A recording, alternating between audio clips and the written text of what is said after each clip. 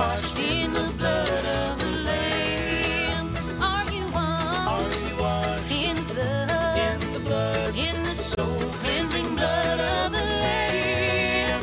Are your garments spotless? Are they white as snow? Are you washed in the blood of the Lamb? Are you washed in the blood of the Lamb?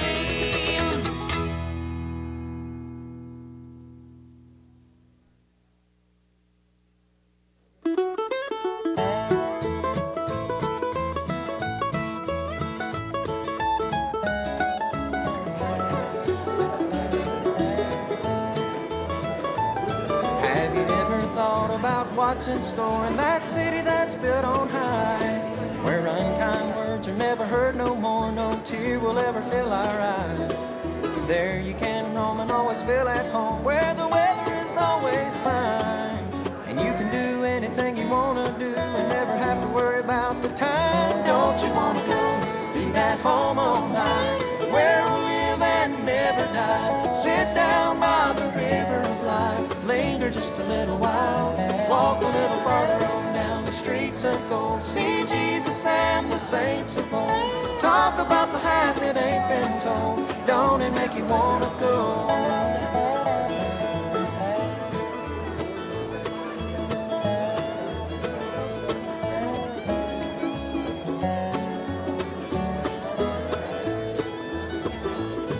The more I get to thinking about paradise, the more it makes me want to go. Jesus wrote my name in the book of life, and his blood washed me white as snow. Whenever I read God's holy word, John the Revelator wrote it down. I wonder how he must have felt when he saw New Jerusalem a-coming down. Don't you want to go to that home on high, where we'll live and never die? Sit down by the river of life, linger just a little while, walk a little farther on down the streets of gold, see Jesus and the saints of old, talk about the half that ain't been told. Don't it make you want to go? Don't you want to go to that home on high, where we'll live and never die? Sit down by the river of life, linger just a little while, walk a little farther on down the streets of gold, see Jesus and... For joining us here at Community Bible Baptist Church on this Wednesday night. So glad to see you and yours here in the house of the Lord. If you're visiting us for the first time, we would absolutely love a record of your visit. Please fill out one of the visitors cards that you can find there in the foyer and put it in the offering as you're offering here tonight. We would love the privilege to be able to call you and minister to you and just to check on you to see if you need anything from us as a church body. Church family, would you stand to your feet if you're able to tonight? Those of you watching online, thank you for joining us as well on Wednesdays at 7 o'clock. Once again, if you're glad to be here, say amen. What a blessing to be here together as a family. Victory in Jesus. Sing together. I heard an old story, how a Savior came from glory, how he gave his life on Calvary to save a wretch like me. I heard about his groaning, of his precious blood atoning, and I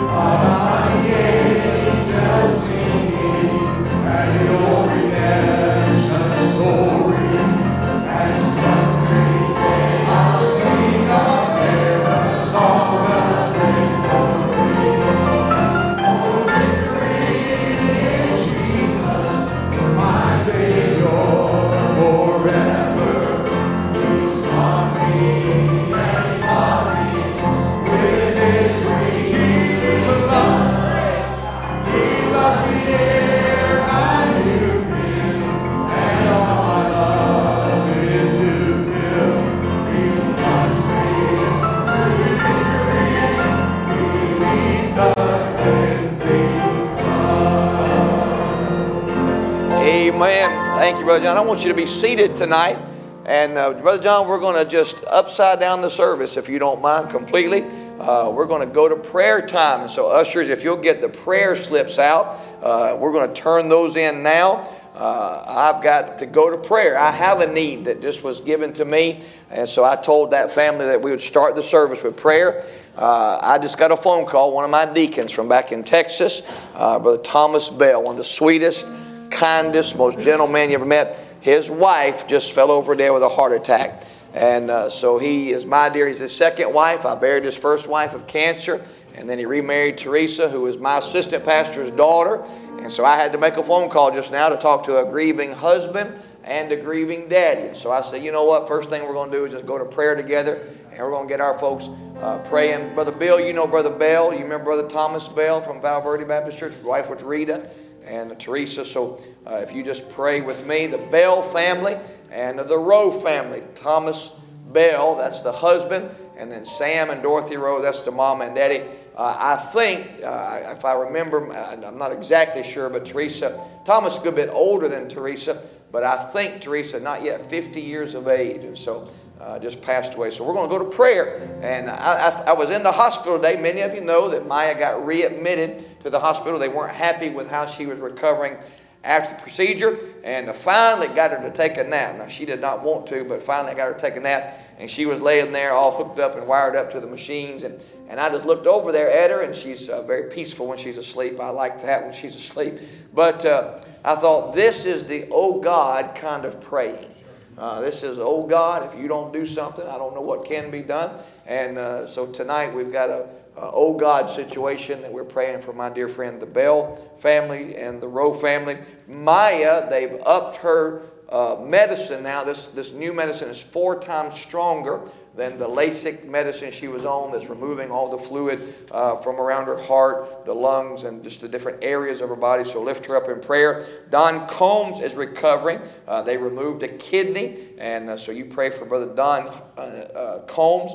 Our dear friend, Brother Dan Ho. This is Prad's former pastor in COVID, critical condition, and I pray for his wife, Barbara, and for him.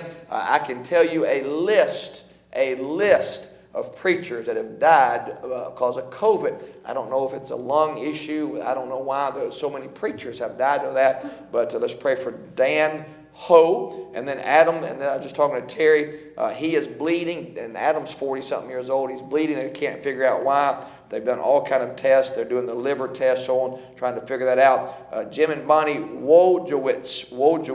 This is the parents of Lori Hall's best friend.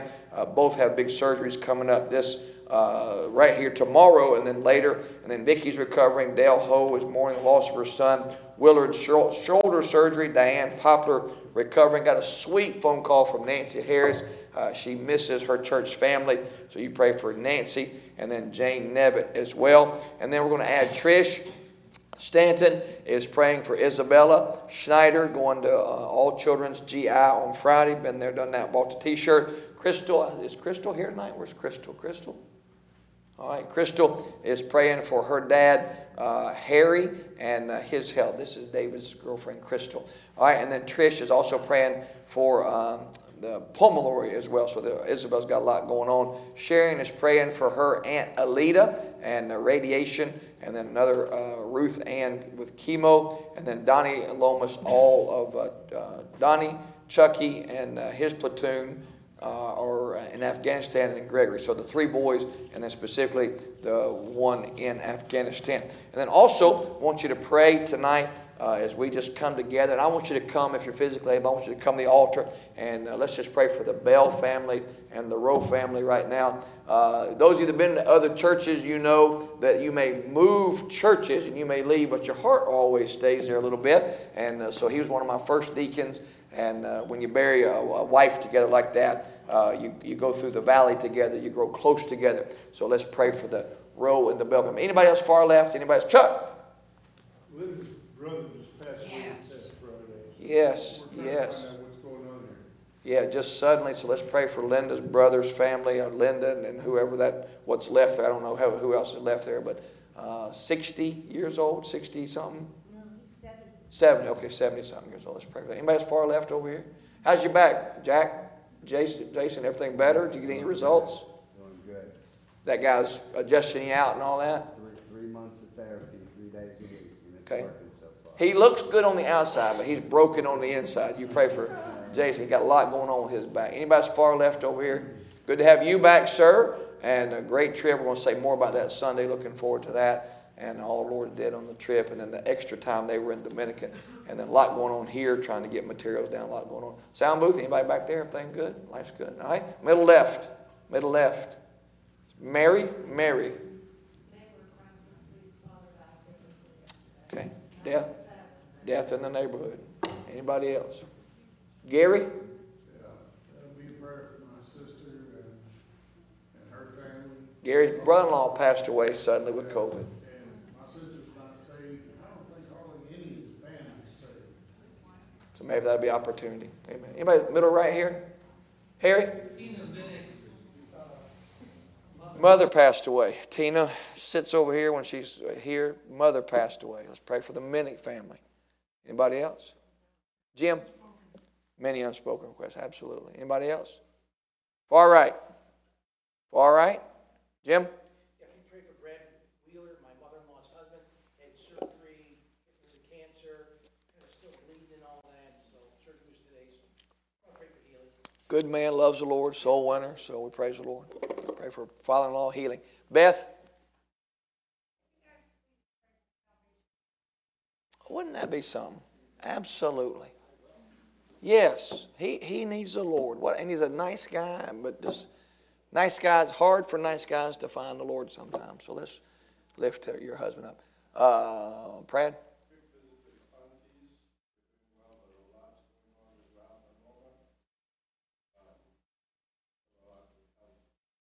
Okay, Conti family. Thought of Joan Conti as well. I sure miss her. A lot of folks we miss. Anybody else? Carolyn?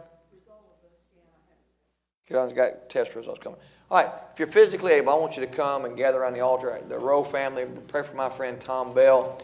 I think we just mentioned half a dozen people passed away that are connected to our church family. These are unsaved friends and family as well. So lots to pray about, lots to pray for.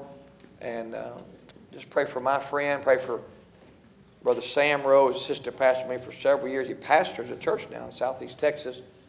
Let's lift him up in prayer. That's pretty good. Alan, make your way to the pulpit. Lead us in prayer, please.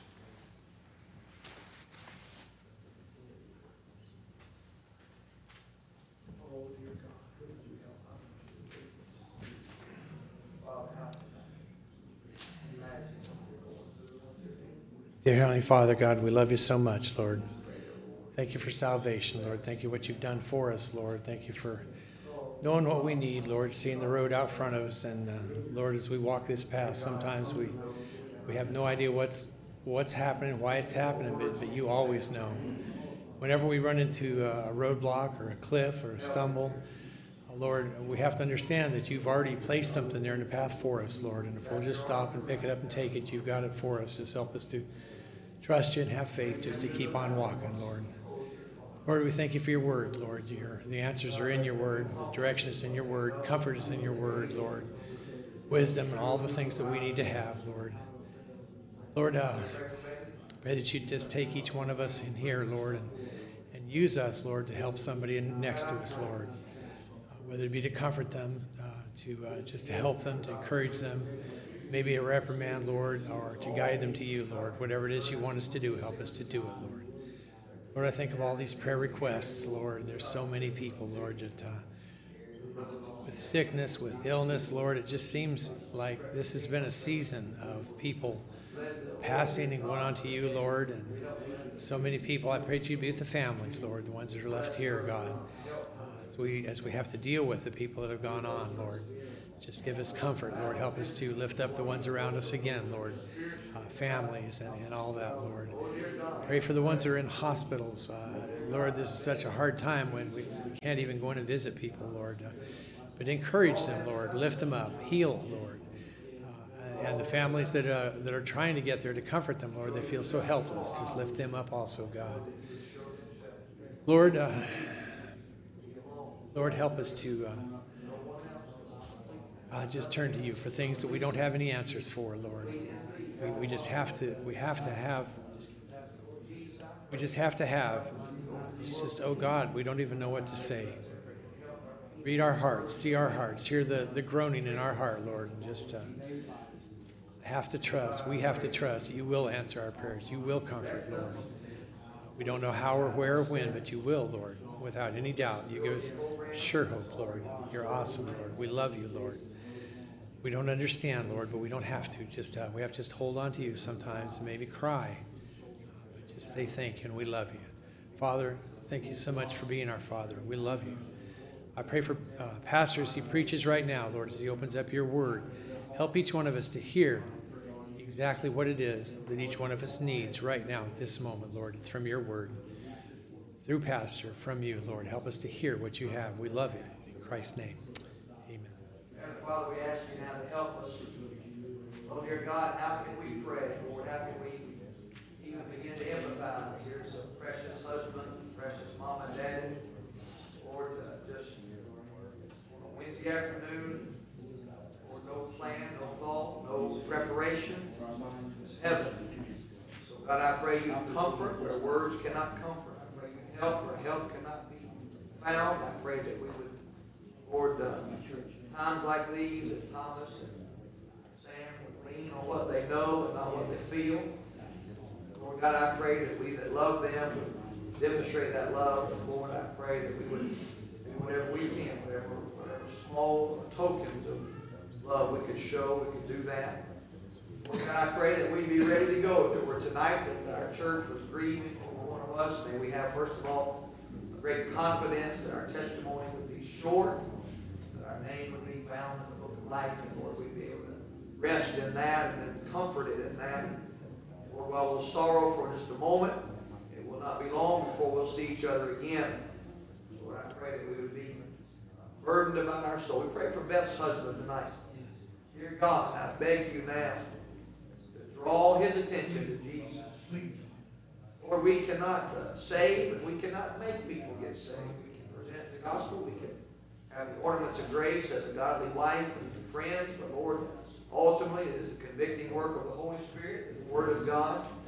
So Lord, I pray that he would be drawn by testimony, and by witness, or by conscience sake, that he would come to Christ, that he would confess the need for Jesus and receive him.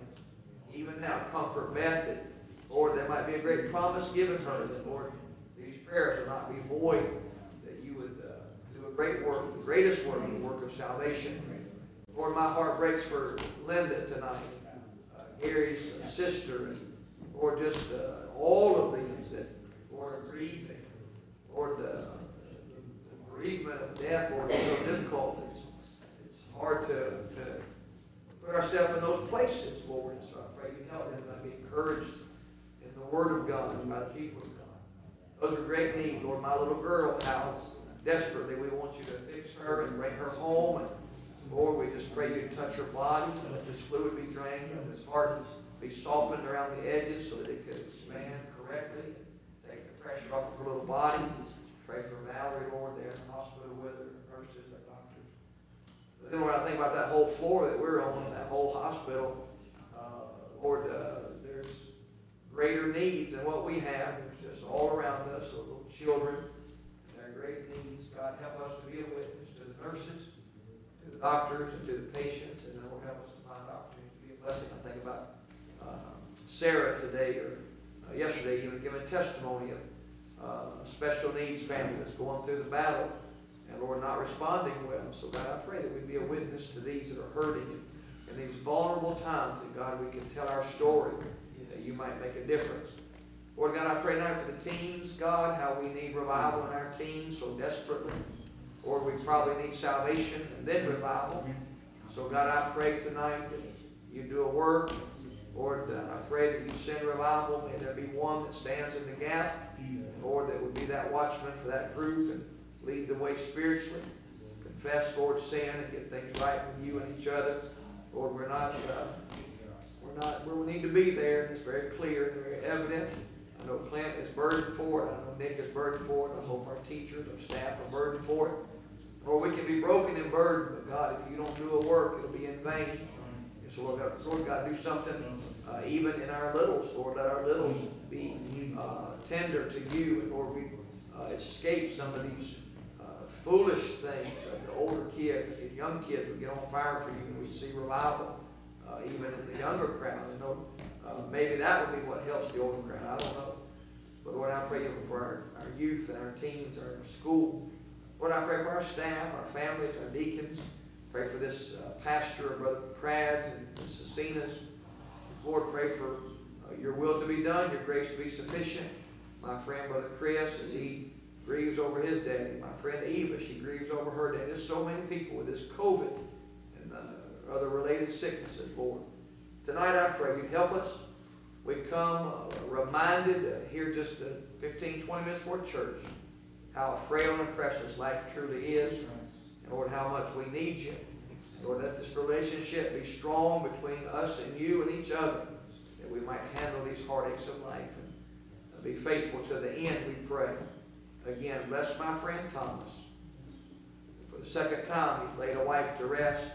I'm very thankful both for godly good women. Lord, I pray you'd help him now tonight. Pray for Sam and Dorothy. I pray you'd help them now tonight. Lord, may your grace be enough. We pray in Jesus' name. Amen. Amen. All right, Brother John, lead us again. We'll get ready to preaching time.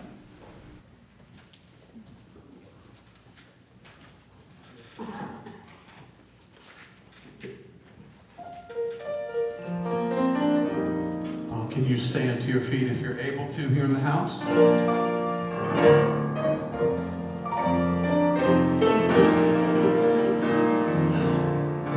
Rock of Ages, clap for me.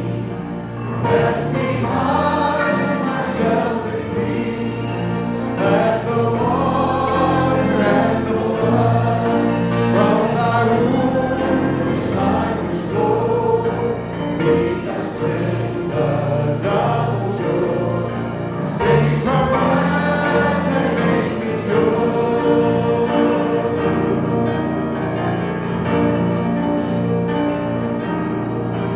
Could my tears forever flow? Could my zeal no longer know? These for sin could not atone. Thou must save, and thou alone. In my hand no price I bring, simply to thy cross I cling. One more verse of this beautiful hymn tonight. While I draw this fleeting breath, when my eyes shall close and dim, when I rise to worlds unknown, and behold thee on thy throne, Rock of Ages, clap for me. Let me hide myself in thee. All right, you may be seated. Find the book of Exodus now. And don't worry about time. We took our prayer time first, so we're still good. But Exodus 31, lessons learned in the building program. Lessons learned in the building program. And I want to begin reading in verse number 1 and down through verse number 11. And then we're going to draw attention to several other New Testament passages tonight. We'll make some correlations and bring a point home in just a moment. Verse number 1, chapter 31, we're going to build the tabernacle.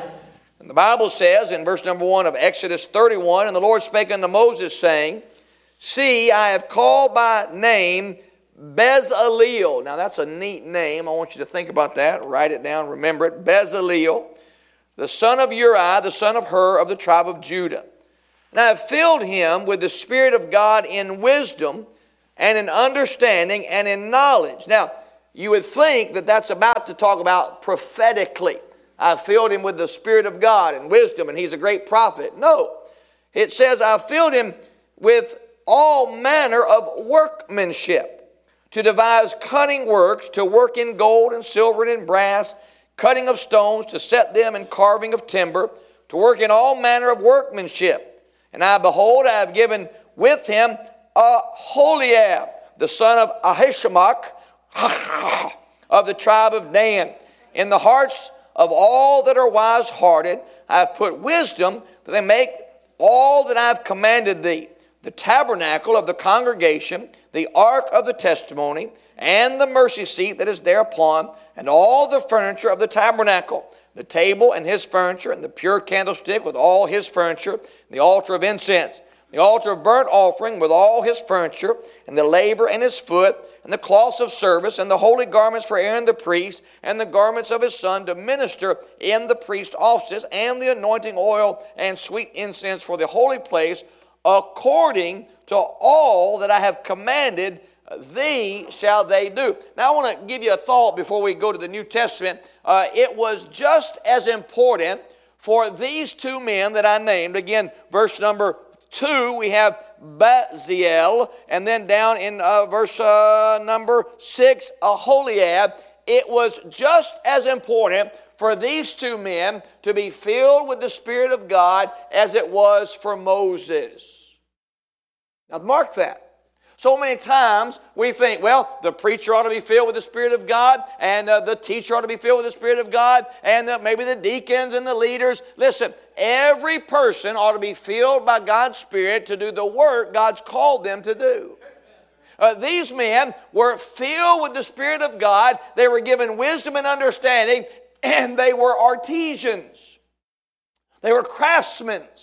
They were part of what we call, Mike Rowe might call, the skilled trades. These were men that knew how to put things together and make it look right and make it stand up. And God says, now we're going to build the tabernacle of the Lord. And these two men, men of God, are going to do the work that I've called them to do. And they're going to work in all of these precious stones and woods and metals. And they are going to do the work that I've given you to lay out the tabernacle.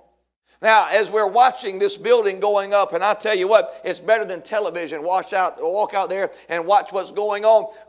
It is amazing. There's upwards of 30 different men, 3 different crews right now, and they are running around. If you've ever watched an ant pile from on high, it's kind of like that. They are just going all over the place. Sometimes we'll take the GoPro camera and we'll speed it up, and it just looks like this, all going over where, and this one's going here, and this one's doing that, and this truck's coming here, and this forklift's there, and that tractor's there. And to me, it looks like chaos. Everybody's doing different stuff. You got mud over here and dirt over here, and you got concrete here and block here, and this guy's cutting, and this guy's doing this. But let me show you something. There's a harmony in that chaos. There's the harmony of chaos. It looks like it's a bunch of people doing a bunch of different things, but everybody's doing different things in harmony together. The harmony of chaos. What I've learned in the building program is it may look like chaos, but it's actually everybody working together. Now the Bible makes it very clear that to build the tabernacle, and we could also go over to Chronicles and we could look at the building of the temple, because the same type of men are called out there for the same type of work, even in a greater sense, because the temple was such a greater structure than the tabernacle. And there in Chronicles and here in Exodus you find these skilled men, these skilled tradesmen who had specific responsibilities and needed God just as much as the prophet or the preacher did to do the work God called them to do. But I want you to go now to the New Testament. And I want you to go to 1 Corinthians chapter number 3. 1 Corinthians chapter number 3. And we're going to read a little bit of Bible here, so just kind of bear with me as we set the table here. 1 Corinthians chapter number 3. Now, some of you ask about the Bible tonight. I'm having my red Bible rebound. So I'm having a fill-in Bible tonight, so I'm not used to it. But I'm getting my Bible rebound because I want to keep it forever and ever and ever. And it's getting a little ragged around the edges, so I'm having it sent off to get rebound. But I want you to look at verse number 1 now, 1 Corinthians chapter 3. And I, brethren, could not speak unto you as unto spiritual, but as unto carnal, even as unto babes in Christ. I have fed you with milk and not with meat, for hitherto ye were not able to bear it, neither yet now are ye able. For ye are yet carnal, for whereas there is among you envying and strife and division, are ye not carnal and walk as men? For while one saith, I am of Paul, and another, I am of Apollos, are ye not carnal? Who then is Paul, and who is Apollos, but ministers by whom ye believed, even as the Lord gave to every man? I have planted, Apollos watered, but God gave the increase. So then neither is he that planteth anything, neither he that watereth, but God that giveth the increase. Now he that planteth and he that watereth are one, and every man shall receive his own reward, according to his own labor. Watch this. For we are laborers together with God. Ye are God's husbandry. Ye are God's building, according to the grace of God, which is given unto me as a wise master builder. I have laid the foundation, another buildeth thereon.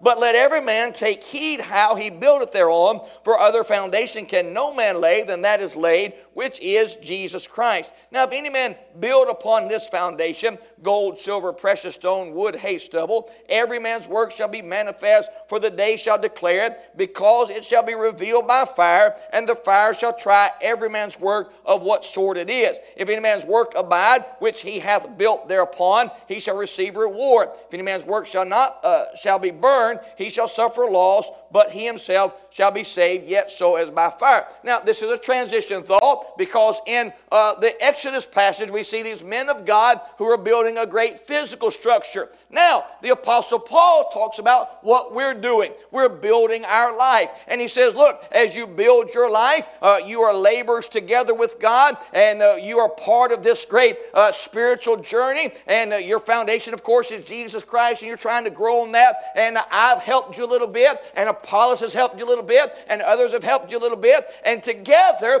we're working together to do something for God. We're working together for you to grow into a spiritual maturity. We're working together for you to serve. And so he's likening now the Christian life and Christian ministry to a great building. And then the last passage, we won't read all of it together, but we will look at Ephesians chapter 4. Ephesians, the 4th chapter. Just a couple pages over, and find Ephesians, the 4th chapter. And look at verse number 11. Ephesians chapter 4, verse number 11. And he says, and he gave some apostles, and some prophets, and some evangelists, and some pastors and teachers, for the perfecting or spiritually maturing of the saints, for the work of the ministry, for the edifying of the body of Christ, till we all come in the unity of the faith and of the knowledge of the Son of God unto a perfect, mature man, unto the measure of the stature of the fullness of Christ, that we henceforth be no more children tossed to and fro and carried about with every wind of doctrine by the sleight of men and cunning craftiness, whereby they lie in wait to deceive. But speaking the truth in love may grow up into him in all things, which is the head, even Christ, for whom or from whom the whole body fitly joined together and compacted by that which every joint supplieth, according to the effectual working in the measure of every part, maketh increase of the body unto the edifying of itself in love. Now, he says, for the growing of the body of Christ, for the maturing of the body of Christ, we've got different parts and pieces. And we've got some pastors and some teachers, and we've got some evangelists, and we've got some different folks that come along in this process. Now, it looks like chaos, but there's a great harmony in that chaos. And just like out there, if you come by tomorrow morning about 9 o'clock, you'll see people going to and fro and all these different things. And you say, are they accomplishing anything? Oh, yes, because each part, though very separate and different, is working toward a common goal. Now, watch me. My goal as the pastor of Community Bible Baptist Church is to win people to Christ and teach them to follow Christ. Everything else. Now, hey, everything else is secondary. Winning people to Christ and teaching them to follow Christ. It's about that and that alone. And everything we do ought to be in harmony toward that goal. Now, it may look disjointed and it may look a little chaotic at times, and everybody may look like they're doing something different, but everybody ought to be on the same team of winning people to Christ and teaching them to follow Christ. The beauty of chaos, the harmony of chaos, the goal. I told a young preacher yesterday, he's going to start a church. And I said, man, here's what I want you to do. I want you to go preach Christ. Preach Christ. The goal is to win people to Christ. The goal is then to disciple them. I just told Colin and Shelley that they've completed level 1. I guess that's in the sound booth, Miss Nicole. I didn't grab it. So make sure we get them their certificate. But they've completed level 1 of discipleship. That's wonderful. They're on a journey. They were lost. They were unsaved. Praise God, they got saved and they're believers. Man, now my job is to help them go from what? From a believer to a follower of Christ. But that's not where it stops. Because I want them to go from followers all the way to disciples. And that's what I'm supposed to do. Just because I lead somebody to Christ, I can't just leave them stay there. I've got to help them go from being saved. Preacher, if I die right now, go to heaven. Wonderful. Are you a follower? Well, I got some stuff in my life. All right, let's work through that. Let's grow through that. He said in that first passage, he said, I'd like to give you some meat, but you're a bunch of spiritual babies. Why? Because when you first get saved, you can't take it all. You can't take it all. That's what's wrong with some of us. We try to force feed some meat down on babies. They're not ready for that. And by the way, until they become followers, they'll never be ready for that. I want you to think about that. Preacher, I can't get so-and-so to do nothing. Stop trying. You're wasting your time. You're whistling Dixie. Spitting in the wind. Tugging on Superman's cape. Don't mess around with Jim. I just had to get there. All right, some of y'all get those, some of you don't. Those that get you, you know God. Amen. But listen, you're wasting time. I can't make anybody go from a lost man to a saved man. I can't make anybody go from a saved man to a follower. My goal is to help you. And speaking the truth in love, sometimes I have to come down and say, this is good, this is bad. But my goal is to help you grow. I'm to win you to Christ, but I'm not to leave you as a babe.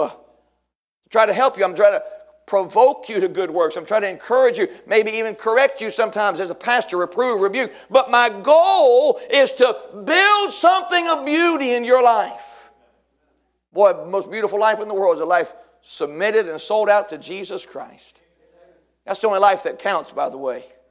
When you get to the end of your life and you're lying on that deathbed, you're about to step out into eternity. Listen, I've got one football kind of sports guy that I follow. I don't like that. Just the Lord's been good to me here lately. Kind of a lot of that's been weaned out of my life, which is good. But I do like a guy named Colin Cowherd.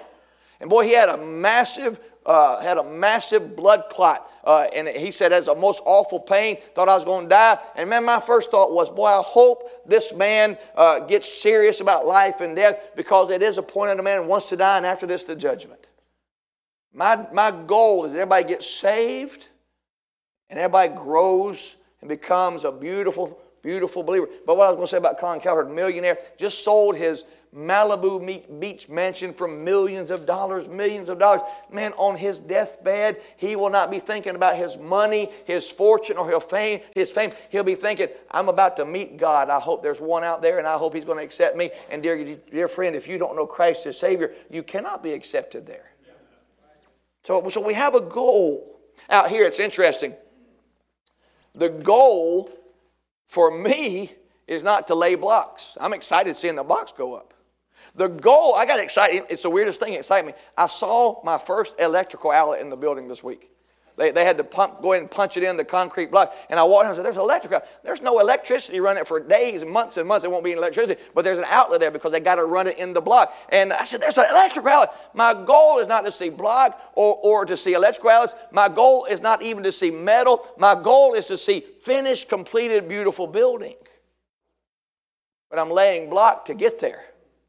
I'm digging, putting pipe in to get there. I'm laying plumbing in there. And all of these things that we're doing, we have a goal. The goal of the block is to get ready for the steel. The goal of the steel is to get ready for the roof and to enclose it all in so we can get the concrete in. And one day, Lord willing, we have a big grand opening service there and we see people saved and baptized and just do all we're doing now on a bigger and better scale. But the goal is not just to build blocks. Listen, whatever you're doing today, you've got to open your mind a little bit. Today opens up to tomorrow. And what you're doing today is really setting the table or the foundation for what you will have tomorrow. So I want to always remember, my goal is not just today. My goal is what I'm doing today opens up to tomorrow. Our goal. I gave this illustration years ago. I should get a new one, but it's a good illustration.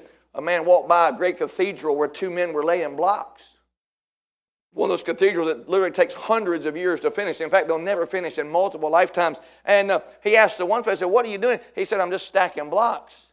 He asked the second physician, what are you doing? He said, I'm building a cathedral. They were both doing the same menial job for the day, but one had the grander vision. And here's the deal. Everything that we're doing today is it to see people saved and to teach them to follow Christ, to push the gospel around the world, starting at our own locale to local ministry, and then from there. So there's a goal. The goal of building is that finished structure. We've been finding some things out along the way. We've got a little design thing. It's a design thing, and I'll talk about it maybe in another sermon. It's a design thing the architect put in just to look pretty. Has no function and actually cost me a couple of 100 feet of storage space. I thought it was storage, and it's not storage, it's fake storage, and it's just for pretty. And we're seeing this as the building goes up, and then we go back and look at the picture and go, oh, it's on the picture, we just didn't see it on the picture. Right now, if you go out there, you don't know what they're doing unless you look at the finished product, the artist's rendition, the blueprints. They're just stacking blocks, making walls. But if you look at the finished product, you say, oh, this is a means to an end. Right where you are now is a means to an eventual end. You're going to give an account of your life someday, and today is part of that accounting. What you did today is part of that accounting. Oh God, that's an oh God thought. Eventually, I stand before God and give an accounting of myself. And today and yesterday and the last month, the last year, the last 52 years is part of that accounting. So my goal. Now, number two, to build anything out there, you got to have a guide. You got to have a guide. And they call them blueprints. And they call them, there's plot layouts and there's all these different parts and pieces of it. If you go over to the trailer right now, Brother Pratt will tell you, there's probably 12 or 14 different sets of plans, and it's all the way from the overall design to the very specific electrical design or plumbing design or HVAC design. I mean, there's all kind of plans. And I watched those guys, especially when they were laying those first few blocks. Man, they would look at those plans, then they go take a measurement. Then they go back and look at those plans, and they go take a measurement. Back and forth. Before they did anything in the dirt, they kept looking at the plans and take a measurement. Look at the plans and take a measurement. Why? Because what they're building, they can't just go out there and start throwing blocks around. They got to have it precise and exact, and that's because somebody much smarter than those guys designed it all out and then sent it over to the structural engineer, and they went back and they changed some things, and it took us about 2 years to get all those plans laid out. Finally, they said, here's the blueprints. Now, if we come to the end of this building and the building's off square, or we're missing a room, or we're missing a bathroom, somebody didn't follow the blueprint. They didn't stay with the guide. And if you go out there right now, you'll see strings run everywhere, and you'll see tomorrow laser levels run everywhere, and they've got those blueprints, and they're making sure that everything they do is what the blueprint said. Nothing more, nothing less. You end up with a messed up building. Somebody didn't follow the plan. Somebody didn't follow the guide. Well, they've told me some horror stories, and I've grieved over that, over this whole process. Oh, dear God, make sure they're staying with the plan. Make sure they're not, I can't read that blueprint, but make sure that dude can read it. It's interesting. A lot of people ask this question, how did I get here? Well, I'll tell you exactly how you got here. You didn't read the blueprint. You didn't follow the advice of the engineer who designed it. You didn't follow the advice of the architect who knows why it's there in the first place. We have a guide. Our problem is we don't like the guide. The Bible declares that it is a lamp under our feet and a light under our path. We don't have to stumble in the darkness. We choose to stumble in the darkness. We don't have to get lost. We go our own way. Nobody, by the way, nobody makes you go your own way. That would not be your own way. That'd be their way. They're making you go. But when you go your own way, what you're saying is, well, here's the guide. I'm just going to go off course. And then when you end up over here and you say, what happened? I'll tell you what happened. You didn't obey the book. Now, sometimes there's tests and trials, and that's a separate sermon. You understand that. But when we don't get the right results, most of the time it's because we didn't follow the right instructions. I'm watching these guys. It's amazing to me. I watched a guy the other day. I watched a guy take a block. Now these are huge blocks. I watched a guy take a block and literally shave off about 1/8 of an inch of a concrete block to get it to fit exactly like it's supposed to fit. And I'm thinking, man, he is precise. You know why? Because if he messes up, he's in trouble. By the way, if that company messes up, we have a contract clause that they're responsible. That means they got to start eating that. That means they're on top of it. So bless God, you better follow the rules because we're paying for it if you don't. It's interesting. We'll pay more attention to a recipe for dessert. We'll pay more attention for instruction manual to build some kind of thing at home. We'll pay more attention than we will the Word of God. Well, you wouldn't dare, if Mama's recipe calls for 2 eggs, you put 2 eggs in. You wouldn't say, an egg will be fine. Because Mama said 2, you put 2 in. But the Bible says, don't do this. Well, who's God? I'll tell you who He is. He's the Creator, and He knows His creation pretty well. Well, I've got to be faithful to this and that. I did a marriage retreat this weekend, and man, good night of living. Marriage retreats are hard to preach, by the way. If you think, that's probably my most difficult of all my events to preach at because there's so much there. And I'm just going to tell you, there's a lot of things can go wrong in a marriage. A lot of good things can get in the wrong place. They're right things, you're just in the wrong place. All of a sudden, priorities get out of whack in a marriage. And relationships begin to dim and get distance and all of a sudden head toward disaster and divorce and all those things. And you've got to follow the recipe. By the way, everybody wants the results. Happy, happy, happy. But to get the results, you've got to follow the recipe. Stay with the guide. Isn't it interesting? We try to make this book a lot harder than it is.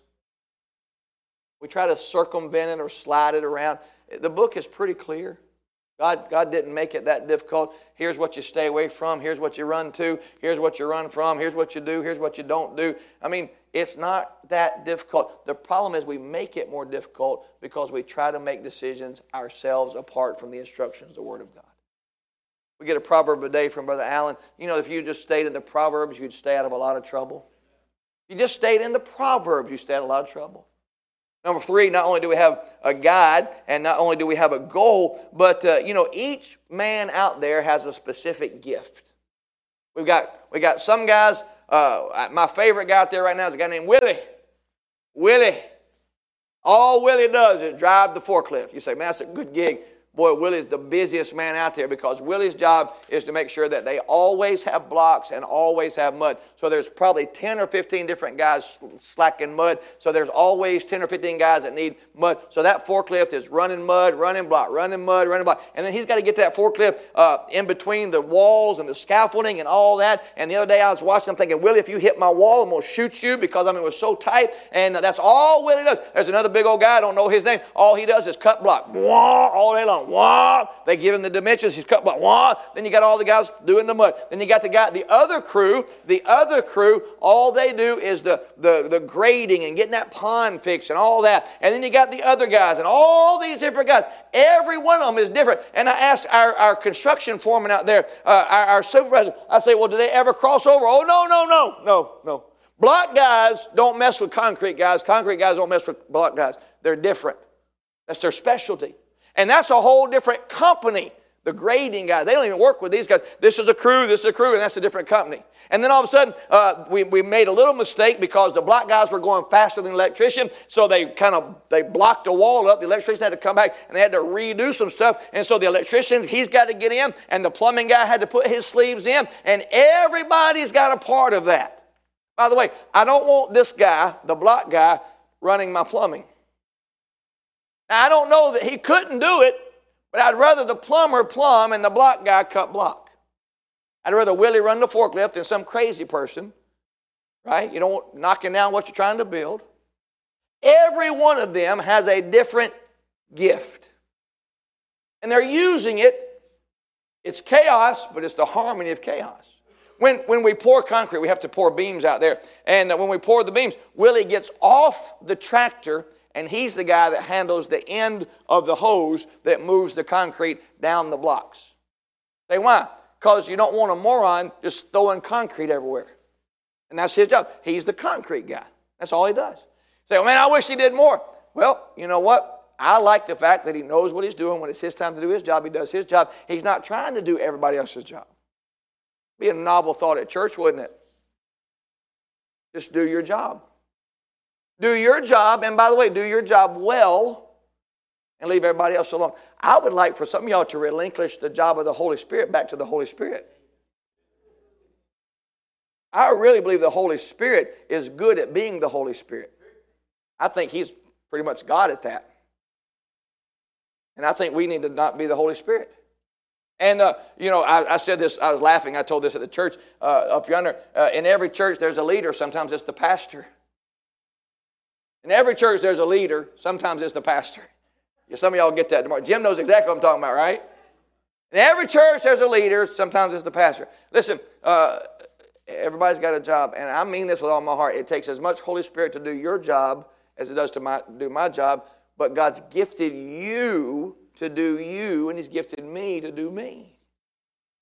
Controlled chaos, harmony of chaos. Everybody doing their jobs. What are you good at? You could give me a lifetime of lessons. I couldn't do this. A lifetime. Couldn't do this. I was bragging on our music up there when I was preaching, and he was bragging on his guy, and I said, yeah, your guy's good, my guy's better. I just told him flat out. He said, no, he's not. Oh, yeah. I just watch the video. He's better. Anytime. But listen, find your gift. Fill this choir up. Fill this orchestra up. We're trying desperately, Jim and Harry, we have a meeting now, our Sunday school teachers, trying to prepare ourselves for Sunday school growth and for outreach and 22121. Maybe this is going to be where you can plug in and really get involved. There's a lot of places, but everybody has a gift, and everybody ought to be using their gift, watch this, to help others grow, to help others be saved and to help others grow. Your gift ought to be being poured into somebody else. You didn't get a gift just say, look at me, look at my gift. You got a gift to use your gift to help somebody. Every one of us has somebody that somewhere poured into them. And now we need to be pouring in us. Everybody's got a gift. Everybody's got a gift. Now, the third one I wrote down, I like this word. Everybody's part of a guild. A guild. And I use this word because it's the letter G, but it's the word that I wanted, and it's the Association of Craftsmen or Merchants. Everybody's got a place that you belong. My grandfather was a proud member of the International Brotherhood of Electrical Workers, IBEW. That was his association. But he'd go to the hall, and he'd get his ticket, and he'd go to that job, and he wanted me to be an apprentice electrician. I said, no, I don't want to be electrocuted. And he was an IB, and then they got the Plumbers Union, and they got the Teamsters Union, and you got all these different guilds, these trades union, and that's where they belong, and that's where they use their gifts. They're out of the brotherhood, the Teamsters, or the IBEW, or whatever. Well, this community, Bible, Baptist Church, this is your guild. This is where you come and from here go out there. IBEW, you didn't do the work at the hall. For years, my grandfather worked at Western Electric.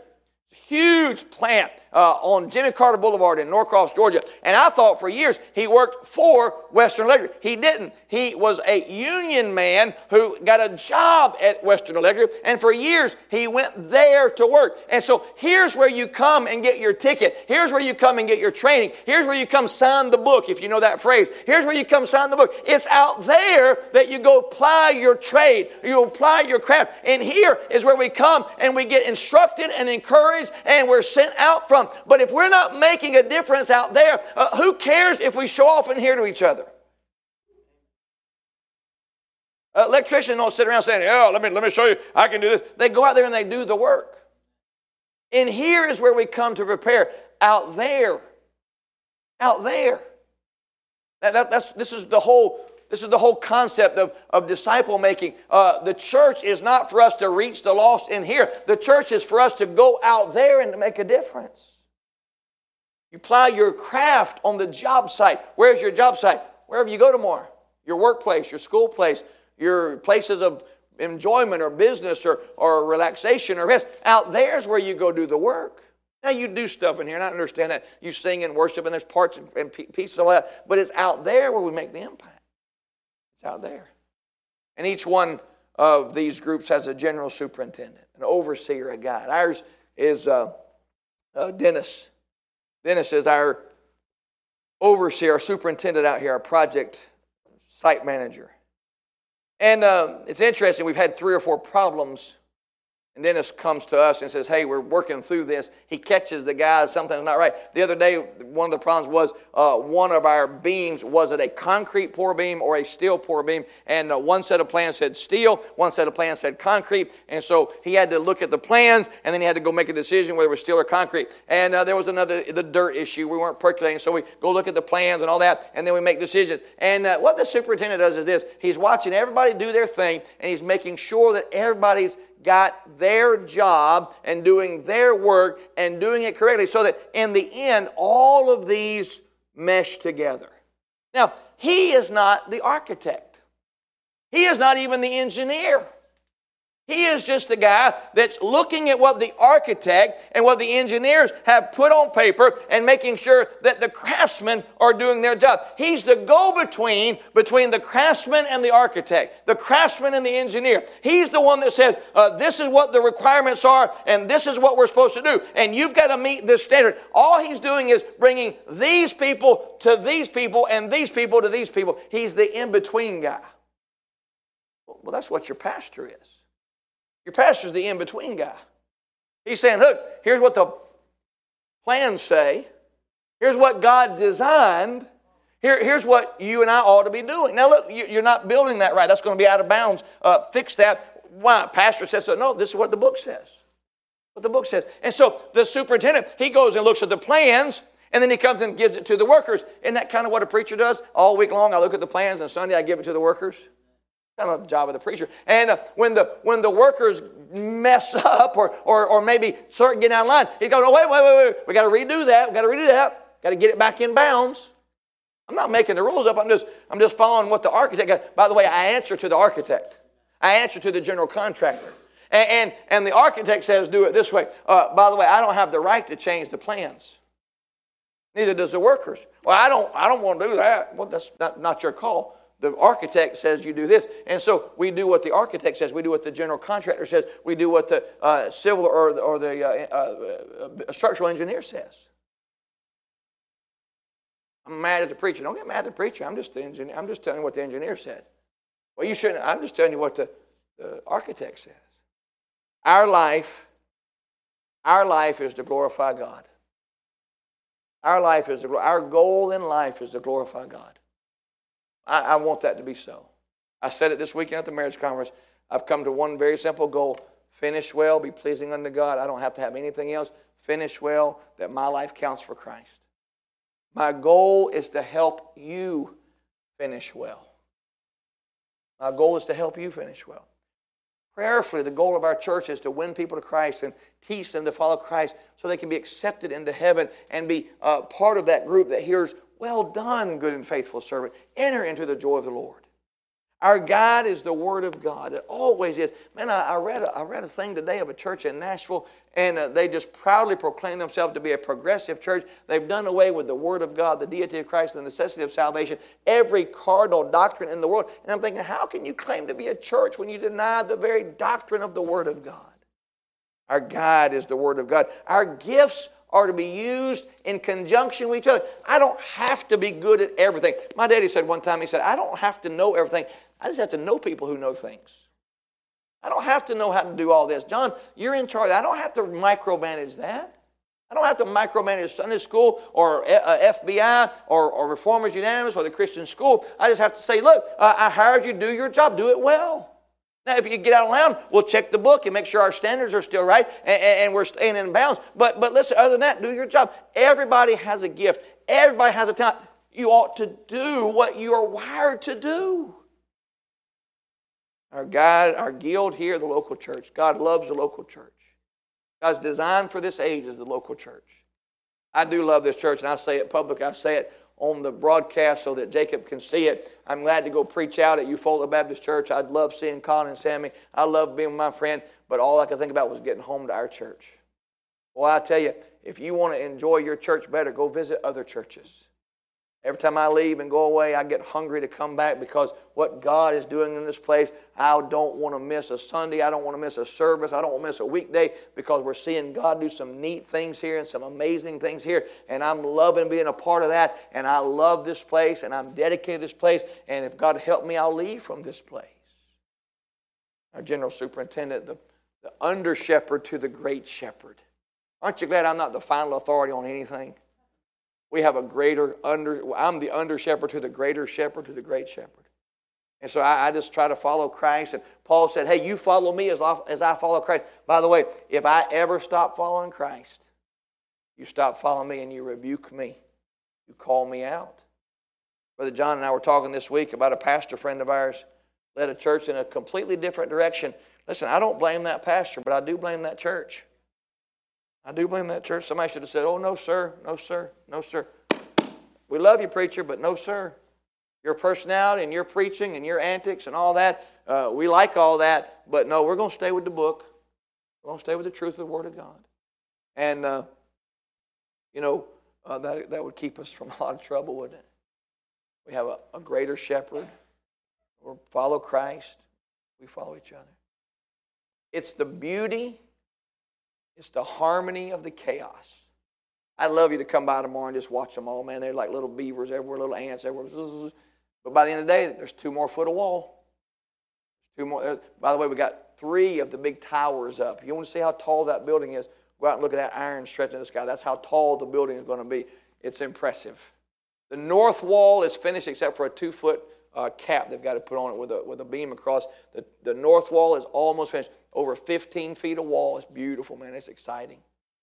They're moving every day. You say, man, it looks like they're just throwing mud around and running on. Yeah, but there's a plan to all of this.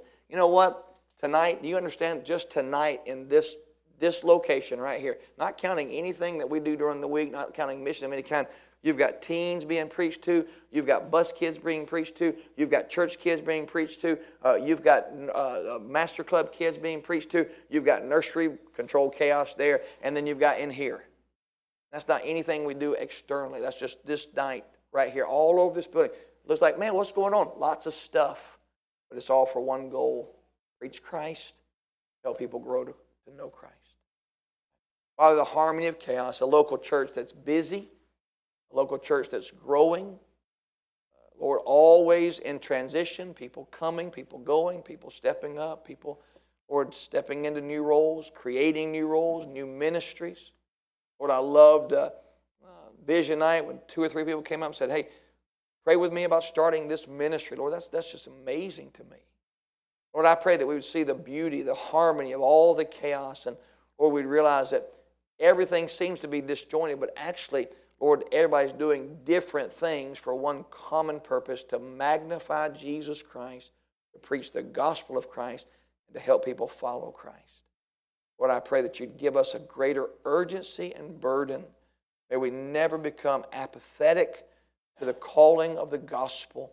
Lord, I pray that 2:21:21, our call to discipleship, Lord, that we would have some take the mantle, Lord, some take the challenge seriously of intensive accountability and discipleship in one purpose only, to disciple others. Let that be so, we pray in Jesus' name. Amen and amen. All right, Brother John, if you'll come and, where are you at, Brother John? Make our announcements. The offering is in the back. The ushers will be ready with the offering plate. We'll make 2 or 3 announcements, and then we'll be dismissed right on time tonight.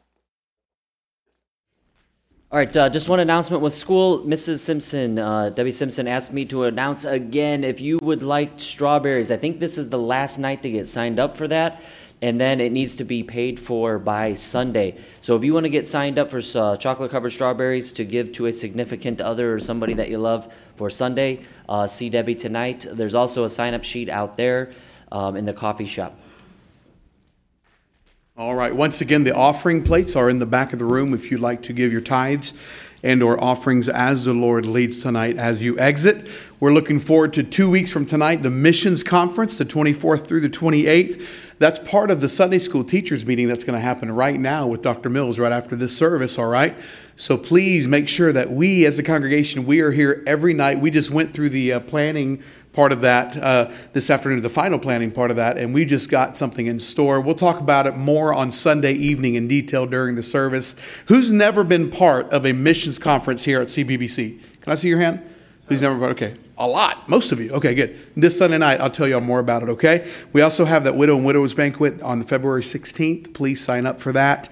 We've got the fundraiser for the teens this Friday afternoon. We've got basketball games tomorrow at Park Street Baptist. That's starting at 4 o'clock. And that's it, Pastor. We've just got that Sunday school meeting, I believe, with you and Doc Mills right now. We're going to meet right over here in this far left section, so if you can come quickly, and we'll hasten right there. Tomorrow night, we're playing a big game against Westgate. Love for you to come out and be a part of that. JV girls, and then the varsity girls and the varsity guys, so have a good time with that. Ayla, I want to make sure, have we got that meeting set up yet? I want to make sure we get that meeting with Ayla set up, please. And Nicole, please get that on the book. That would make my spirit better. I want you to pray about a couple of things. The Lord is doing some things. We're working through some stuff, just a lot of different cool things that are happening. We'll keep you updated on Maya, and hopefully we'll be home tomorrow, the next day, if the Lord wills, and that'll be a blessing. Sunday's going to be a great day. Cannot wait. Lots going on here. And then 2/21/21. I'll say more about that every service, but that's going to be our call to discipleship. And we've been preaching on discipleship since October. And a disciple does what? He makes disciples. And so we're going to ask some of you. My friend David Nims will be here to talk to us about that. And looking forward to a great, great day. Let's all stand together, and we'll bump fists, shake hands, do whatever you're comfortable with. Be in your place on Sunday. Let's have a great crowd, great turnout. Sunday school teachers and workers, let's meet together. God bless you. Nicole, get their certificates for them. I love you. You're dismissed.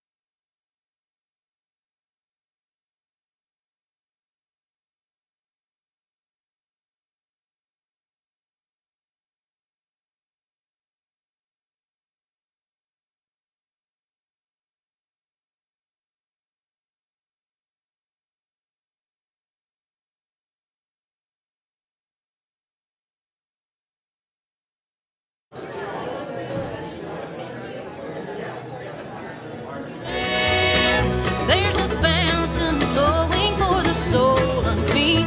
Oh, be washed in the blood of the Lamb.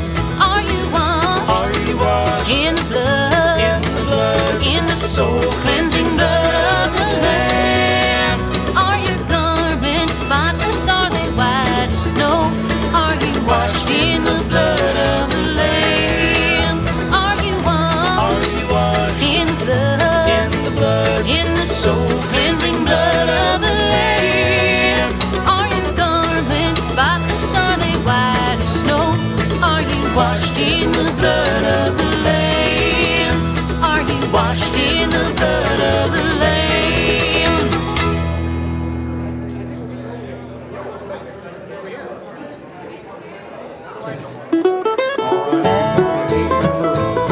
Ladies ensemble, if you want to make your way up here to the platform, that would be helpful.